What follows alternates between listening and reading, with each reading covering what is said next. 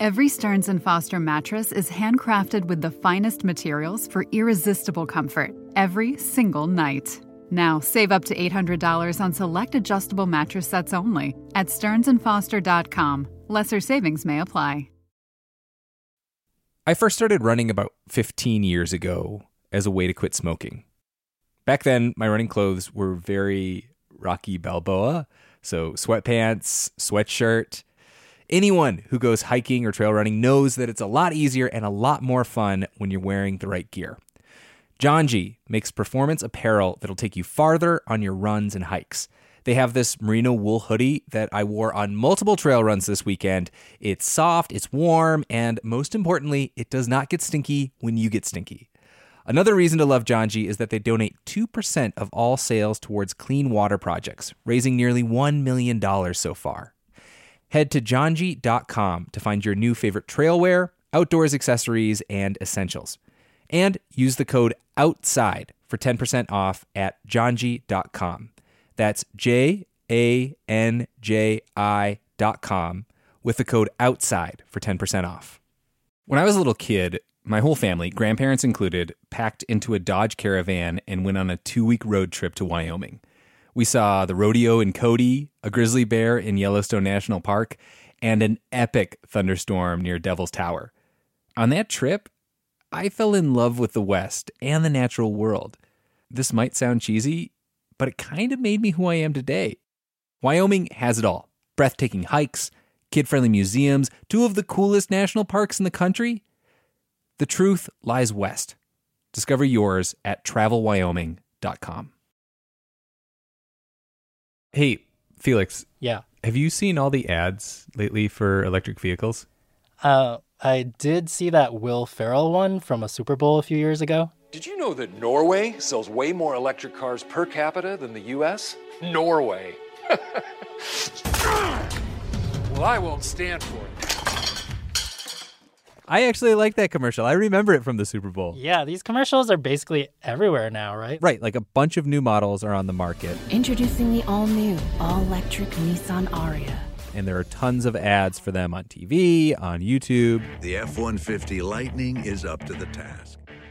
But I can tell you from personal experience that a surge of EV commercials is not the same thing as a surge of actual EVs. How you doing? Hi, good. How are you? Can I help you? Frank. I was interested in checking out some EVs if you have any. Some TVs? EVs. Oh, EVs. Electric vehicles? Yeah. Just go right in and she'll check you in at the front desk. So last year, I went to some dealerships to look at buying an EV. I have just a few questions, and if it's possible, I don't know if we could even test drive an EV. I don't have any. You don't have any? That's the problem. And it kind of seemed like nobody knew anything about electric vehicles. I think Will Ferrell would be really disappointed. It says combined city and highway. City is 90, highway is 77. What does this even mean for an EV? Do you know what it really means? Not off the top of my head, because again, these are as newer to us as they are to you guys at that same time. So So for years now, climate experts have said to prevent the worst effects of climate change, we need to get off fossil fuels and transition to electric cars. And we need to do it fast. According to most models, the world needs to stop selling gas cars by the year 2035 if we're going to hit our climate goals. 2035, Felix, that's less than 12 years away. I mean, you're saying no more sales of internal combustion cars in 12 years. Yeah, that's what I'm saying. Are we going to make it? Well, that's what we're going to be talking about today. Just how fast can this EV transition go?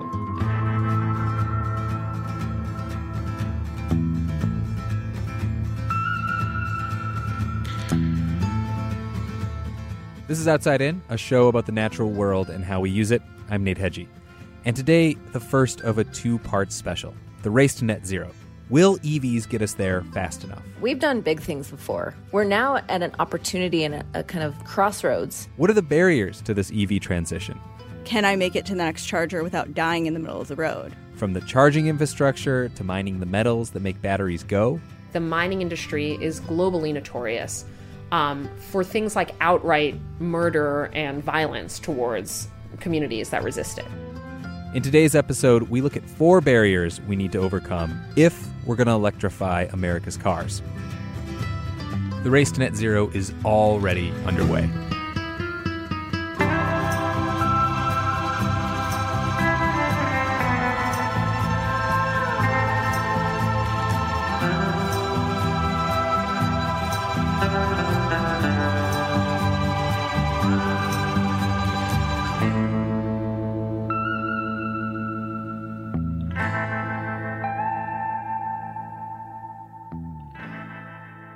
So I want to start this big conversation about the EV transition with a little history lesson on seatbelts. Safety first, even for podcasts. So the first law mandating that car companies had to include seatbelts in their cars was passed in 1971. But the first law that said you had to actually wear those seatbelts wasn't passed until 16 years later in 1984. Seriously? What? WTF? I mean, the average lifespan of a car in the U.S. is around 12 to 15 years. So any change takes at least that long to take over. I guess there's always resistance to change. In this case, there was a lot of resistance. People were reportedly cutting the seatbelts out of their cars in protest.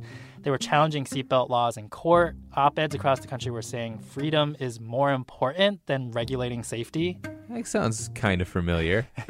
Yeah, so it took a lot of activism to get these seatbelt mandates passed.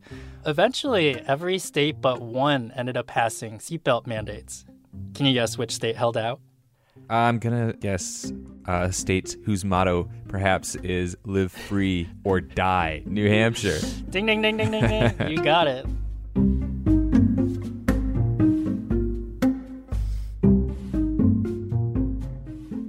Okay, if we learn anything from this decades-long saga of seatbelts, it's that change, it takes a really long time.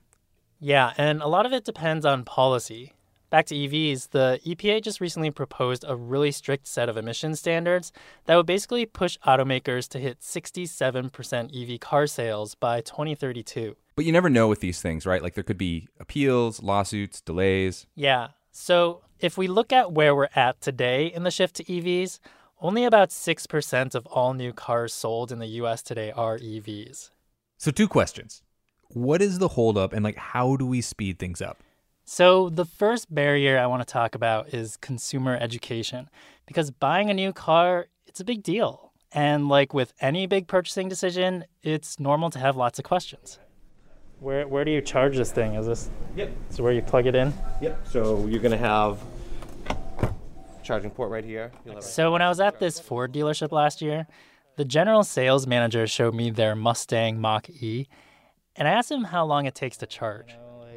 So with those superchargers, you can get it done in, I think, you can get, I know the first 80% of it you can get done in less than, I'm pretty sure an hour, but I think for a full 100% charge. He does not sound very confident. No, and actually he told me a lot of things that were wrong. Really? He said you can charge the Mach-E at any Tesla supercharger. That's not true. Do these have names? What is this charger called? And I don't have that information. I apologize. Yeah. I kind of feel bad for this guy. So based on secret shopper studies where they send these undercover shoppers to ask all about EVs, this is kind of a common experience. People are not getting great info about EVs at a lot of dealerships. And it's a big deal because recent consumer surveys say that about 35% of Americans are seriously considering an EV the next time they buy a car. 35% is actually a lot of people when you think about it. Yeah, but only if those people who are interested can actually learn about them and decide to buy one. So good afternoon. Welcome to EV Live. My name is Craig. I'll be your EV specialist for the call this afternoon. We are working with a one-way camera here, so you can see into our studio. I cannot see you, but I can hear you. We can have that. So one company trying to overcome the consumer education barrier is GM. They have this resource called EV Live, and Nate, you and I tried this out. Yeah, it's kind of like this virtual showroom where you can talk to someone on a video call. Yeah, and right off the bat, the first question you had was about charging. Very basically, I have no idea how charging works. Can you help me understand how charging works? Sure. Are you interested in charging at home or charging on the go? Both. I liked that Craig wasn't sitting at a desk. He was walking around, pointing his camera at stuff. So we have some charging devices I'm showing you here. Most of our vehicles come standard with the dual level cord set you're seeing up here on the pedestal. This is actually We talked about charging, about acceleration, and about how maintenance is less expensive, but sometimes harder to find. Just because your average repair shop right now, they aren't as well versed in EV technology, especially if you're. But the gap EV Live is filling, it's not just for us consumers. GM dealerships are calling up EV Live to train their staff. Plus, if someone comes into their showroom and stumps them with their questions, they can just call EV Live right there to answer their questions. So hopefully the experience I had shopping for EVs won't be as common anymore. All righty. Thank you, Felix. Thanks, Nate. Appreciate it. Thanks for setting this up. Yeah. So, Nate, do you feel like that was helpful from just a sheer education perspective? Yeah, I feel like I know more about EVs, but at the same time, I don't know if I actually want an EV anymore. There seems like a lot of challenges. Like where I live, where I'm driving through a lot of rural Montana, if I was to go out and have my car break down 200 miles away from home, I'm kind of screwed. What about you? I mean, you live in Boston. Yeah, I mean, the thing is, it's all street parking here. And so what am I going to do? Fish an extension cord, through the window into my basement and plug it into an outlet? Right. What if someone yanks out the extension cord? Or what if they actually plug my cord into their electric car? Oh yeah, I didn't even think Steal about that. electricity from me? Stealing your electricity, stealing your charge.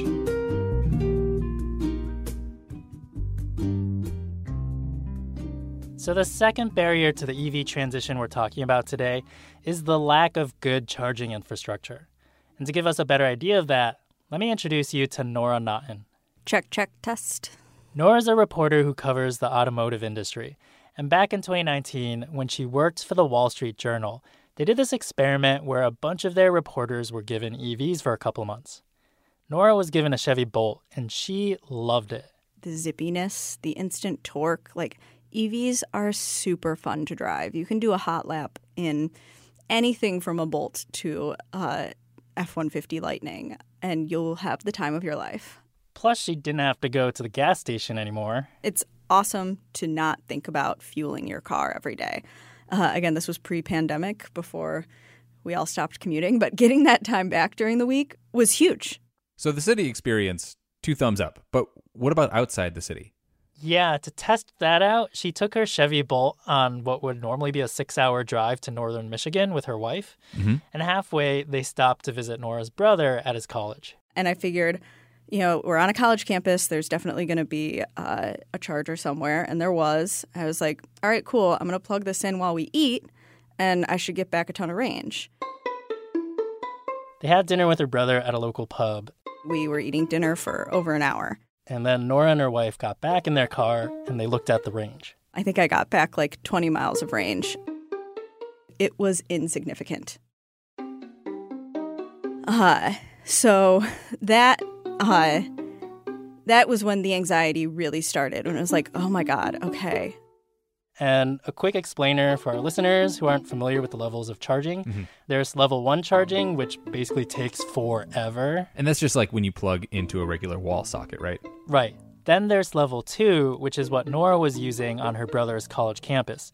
It's good for charging overnight, but it's not good for recharging on a long road trip because it takes several hours for a full charge.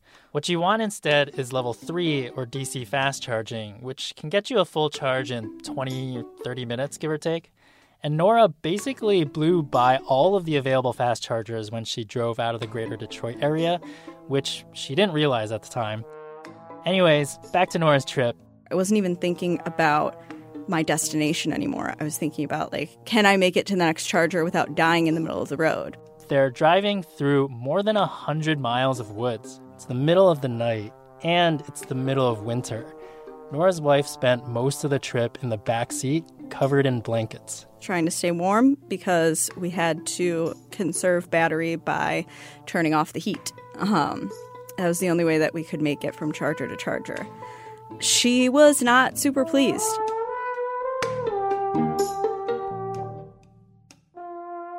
Nora says the trip back was even worse. They just went from slow charger to slow charger. We got through an entire season of Awkward on Netflix. That was great. On my phone that I couldn't charge off the car because I would take up too much battery. Oh my God, this sounds like the worst commercial for electric cars ever. This is the one they're not going to show on the Super Bowl. The pro-gas lobby is going to pay for this commercial. So who's to blame for this? Nora blames herself first for not finding a fast charger for that first half of the trip.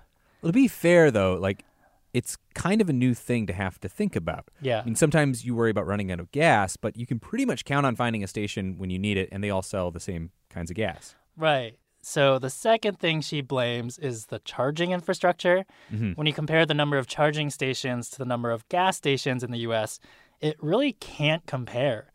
For every 25 gas stations, there's only one public fast charging station. Wow, that is not a lot. And I imagine they're probably not evenly distributed, right? Yeah, there's serious gaps in low-income urban neighborhoods and rural areas. Unfortunately, not a huge surprise for me. So that's a big barrier. How is the U.S. going to cross it? Well, there's private and there's public investments to build up the charging infrastructure. In the private sector, companies like Mercedes-Benz, GM, Rivian, they're all building their own charging networks. Plus, Tesla has just started opening up parts of their network to non-Tesla EVs in the U.S. And then on the public side, there's two federal bills, the Infrastructure Investment and Jobs Act that passed in 2021 and the Inflation Reduction Act in 2022. Between the two, $7.5 billion are going to states to install chargers along interstate highways and in rural and low-income areas.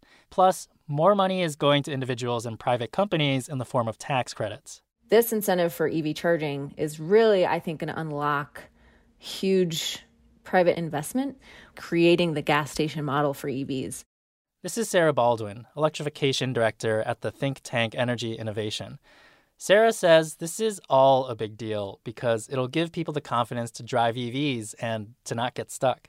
And it creates a virtuous cycle. The more chargers there are, the more people buying EVs. And the more people buying EVs, the more profitable chargers are. And so the more chargers get built and so on and so forth. So on and so on and so on. That's where we all tip towards EVs. That's the tipping point.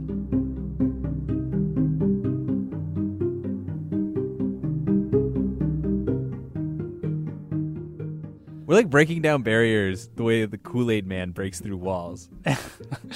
Yeah, although I think we're building up infrastructure more than we're tearing things down. And that's true for the next barrier we're talking about too, the grid. That's going to be right after the break. But first, we put out a survey last year asking you for your thoughts on EVs. And we got hundreds of responses. It was awesome. Many of you love your EVs. Tristan from Toronto loves his 2017 Chevy Bolt. I feel like it's a completely different driving experience. It looks like a souped-up golf cart, but it drives like a Porsche. Very fast, and I also love the fact that the maintenance is next to nothing. I was always bad at changing the oil and changing my brakes, and with using regenerative braking, I hardly ever use my brakes on my EV, and there is no oil to change, so I'm hooked. And many of you touched on other societal benefits to EVs, like reducing noise pollution, fewer kids with asthma, and fewer wars fought over oil. On the other hand, though, not everybody is financially ready to make the switch.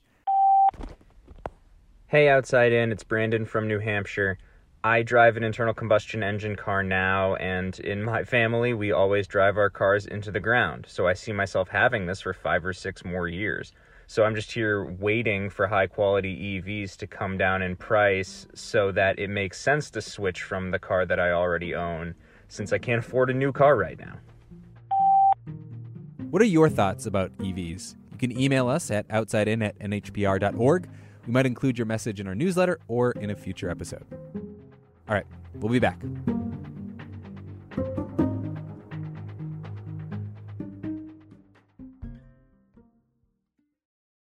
eBay Motors is here for the ride. With some elbow grease and a whole lot of love, you transform 100,000 miles and a body full of rust into a drive that's all your own. LED headlights, spoilers, whatever you need, eBay Motors has it at affordable prices. And with eBay Guaranteed Fit, It's guaranteed to fit your ride every time. Keep your ride or die alive at ebaymotors.com. Eligible items only. Exclusions apply.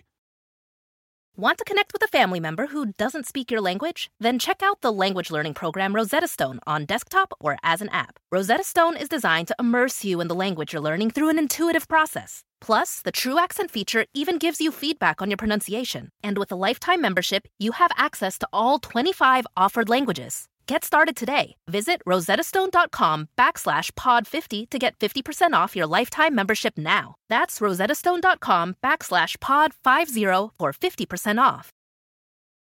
You can start your day off right when you find a professional on Angie to get your plumbing right first.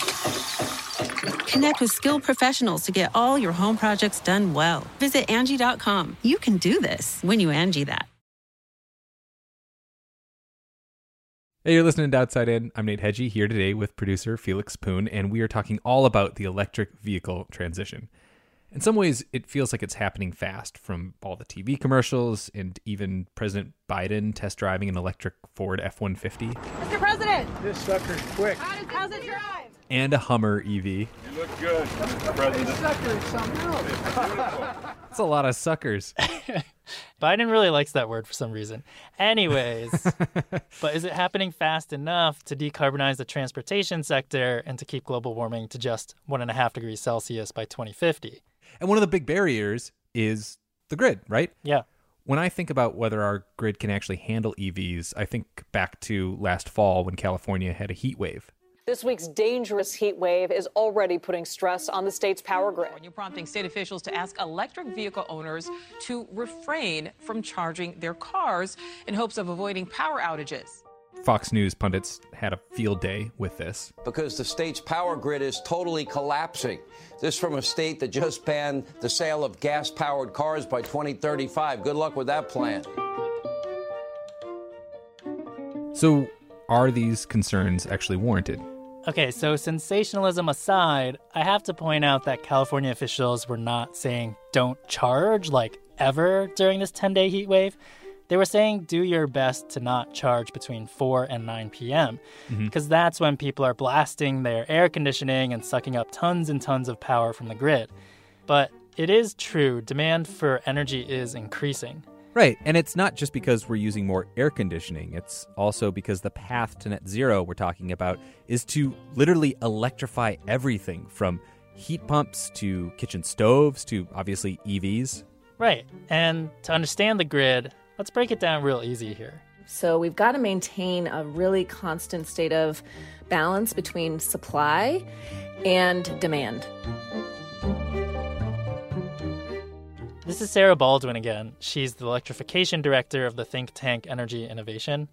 And Sarah says in order for supply to keep up with demand, we need to do two things.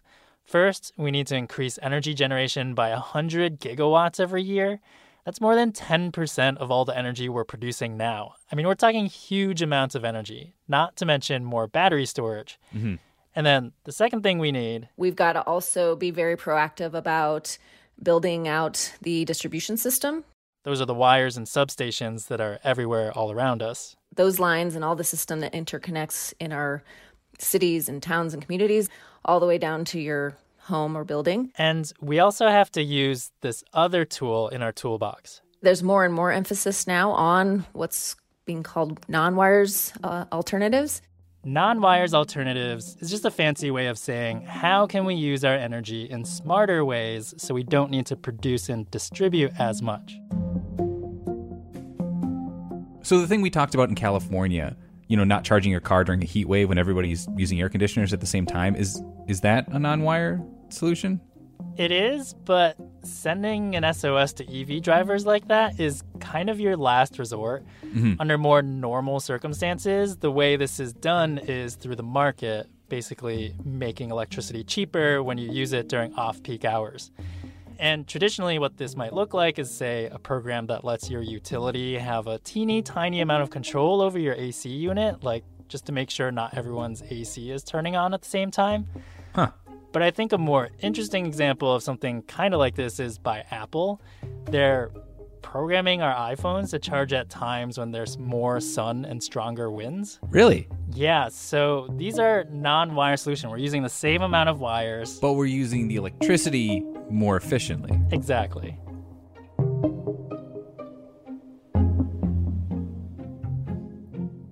Okay, so to recap, we need more renewable energy generation, faster than we're building it now. But we also have to build out the distribution system and use non-wires solutions to get us there too. And Sarah says that as long as all of that happens, the EV transition won't cause a grid failure. Now, is she actually optimistic about that? She is, and not just about expanding the grid. She's also optimistic about the transition to EVs as a whole. We're not sitting around waiting for a miracle that's going to save the day. We have electric vehicles. We have batteries. We have now $7.5 billion in infrastructure funding from the Infrastructure Investment and Jobs Act that's going to support the creation of a widespread national EV charging network. I appreciate Sarah's optimism, but I think we should also really scrutinize something she said there, that we have the EVs, we have the batteries, because we only have those if we have the raw resources to make them. Right. And that's the fourth and final barrier we're talking about today, mining the metals for EVs. And there's one particular metal we're going to look at, lithium. It is a mineral that's often considered essential or even quote-unquote critical for the energy transition. This is Thea Riofrancos, a researcher focusing on resource extraction and climate change. And lithium is a critical metal because, right now anyways, it can't be substituted. I mean, it is in literally the name, right? Lithium-ion battery. Right. So lithium is pretty abundant, but very reactive, so it doesn't exist on its own in nature. It's always in other things. Like, there's lots of it in the oceans, but it's not that helpful because it's very low concentration. It's also in rocks, and you have to extract, crush, and refine those rocks to get the lithium out. They're doing this in mines in Western Australia. And then they're in brine deposits. Brine is saltwater. It's much saltier than the ocean, actually. And there are brine deposits underneath the surface of salt flats. You use what we might think of as an industrial straw, and you suck the lithium out, and you put it in large evaporation ponds, and the water evaporates into the air, and what's left behind is a higher concentration solution of lithium. This mining process is mostly happening in Chile, Argentina, and China. Plus, there's something like hundreds of projects being proposed in lots of other countries, including here in the U.S., in Nevada, where there's brine deposits. So, of course, Felix, you know the question of the day. Are we mining lithium fast enough to hit net zero? Well, Thea says there's basically two camps of thought. There's the overabundance camp that says there's plenty of lithium to go around. But on the other hand, there's the supply crunch camp that says we're not going to get to it fast enough. And Thea's in the supply crunch camp because she says opening new mines takes a really long time. Mines can take kind of on average 10, 12 years from initially being prospected and then proposed to regulators to get permits and that kind of thing to actually being in production. That is an extremely long time frame. Other estimates say it's more like 16 years. That definitely takes us way past 2035. Yeah. Okay, so maybe we can speed things up and just greenlight all of the pending mine proposals. But the faster we go, the more environmental impacts there could be, particularly in countries with very little regulation. Right. Environmental impacts like ruining the soil, water shortages, and loss of biodiversity. But there's also the social impacts in the mining industry. At its mildest, there's a disregard for indigenous sovereignty. And at its worst, there's violence against indigenous communities. We covered these issues in an episode we did a few years back called The Lithium Gold Rush. Yes, and listeners should definitely check it out when they finish this episode. And so because of these social and environmental harms, people are always asking Thea, how do we do mining in a less harmful way? And her answer is the less we have to mine, the less environmental damage and conflict will result. So here's what Thea says we need to do to mine less lithium. First, small batteries. So that new EV Hummer, the battery size is massive. It's 2.5 times the size of a Tesla Model 3 battery. Wow. And it's 5 times the size of a Nissan Leaf battery. 5 times. But then you have to give up your Hummer. I don't want to give up my Hummer. Joe Biden would have to give up his Hummer. Yeah, you can't have that sucker anymore. He would hate that. All right, so thing number 1, smaller batteries. Tough sell for Biden. Yep. Thing number 2, we're going to need robust battery recycling programs, so we're squeezing the most out of every ounce of lithium that we mine. That sounds like a good idea. And Thea has actually done some modeling that says with the most ambitious policies, we could reduce the amount of lithium we need by 90%. And all we need is smaller batteries and better recycling. And one more big thing. We need to drive less. Oh, I thought that no Hummers was a tough sell for Americans. But think about this entire conversation we've been having. There are so many moving pieces that we have to get right here to overcome all those barriers we talked about and transition to EVs in just 12 years. Sure, it's theoretically possible, but would it actually be easier if we just stopped driving so much? Like, what if replacing every single gas car in the world with an EV just isn't the easiest or even the fastest route to decarbonizing transportation? This is just the path of least resistance because Americans like cars and we already own them and there's lots of highways, so you don't have to change as much. But there's other paths not taken thus far that actually would be better for climate and for reducing mining. That's next time on Outside In. The race to net zero, building a car-free future. I hate driving in this city. The car they're driving in, when you drive that, you can kill somebody. Conversations we're having is, why does it keep getting worse? Why is my train on fire? It's just like hope. We're building hope for people.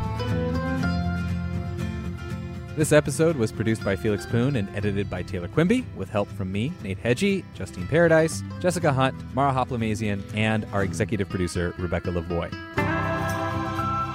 Special thanks to Elaine Borseth, Nathan Neese, Kaylee Hill, Natalie Runyon, Philip Leiner, Mike Chapman, Robert Wills, Jay, Dan, and Jackie Mackey, and to Sheldon Steele and the Lars Anderson Auto Museum. Music in this episode came from Roy Edwin Williams and Blue Dot Sessions. Outside In is a production of New Hampshire Public Radio.